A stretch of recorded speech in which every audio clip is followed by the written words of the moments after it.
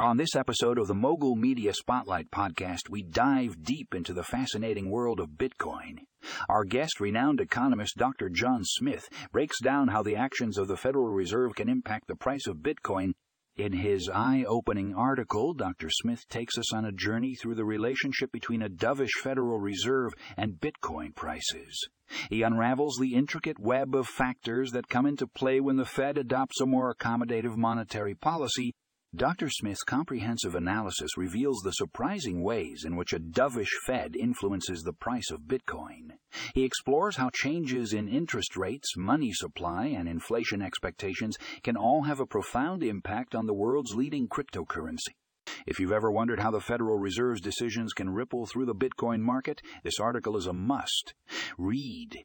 Dr. Smith's expertise and clear writing style make this complex topic accessible to all. So grab your headphones and get ready to dive into the world of Bitcoin and the Federal Reserve. This thought-provoking article will leave you with a newfound understanding of how these two seemingly unrelated entities are more connected than you might think.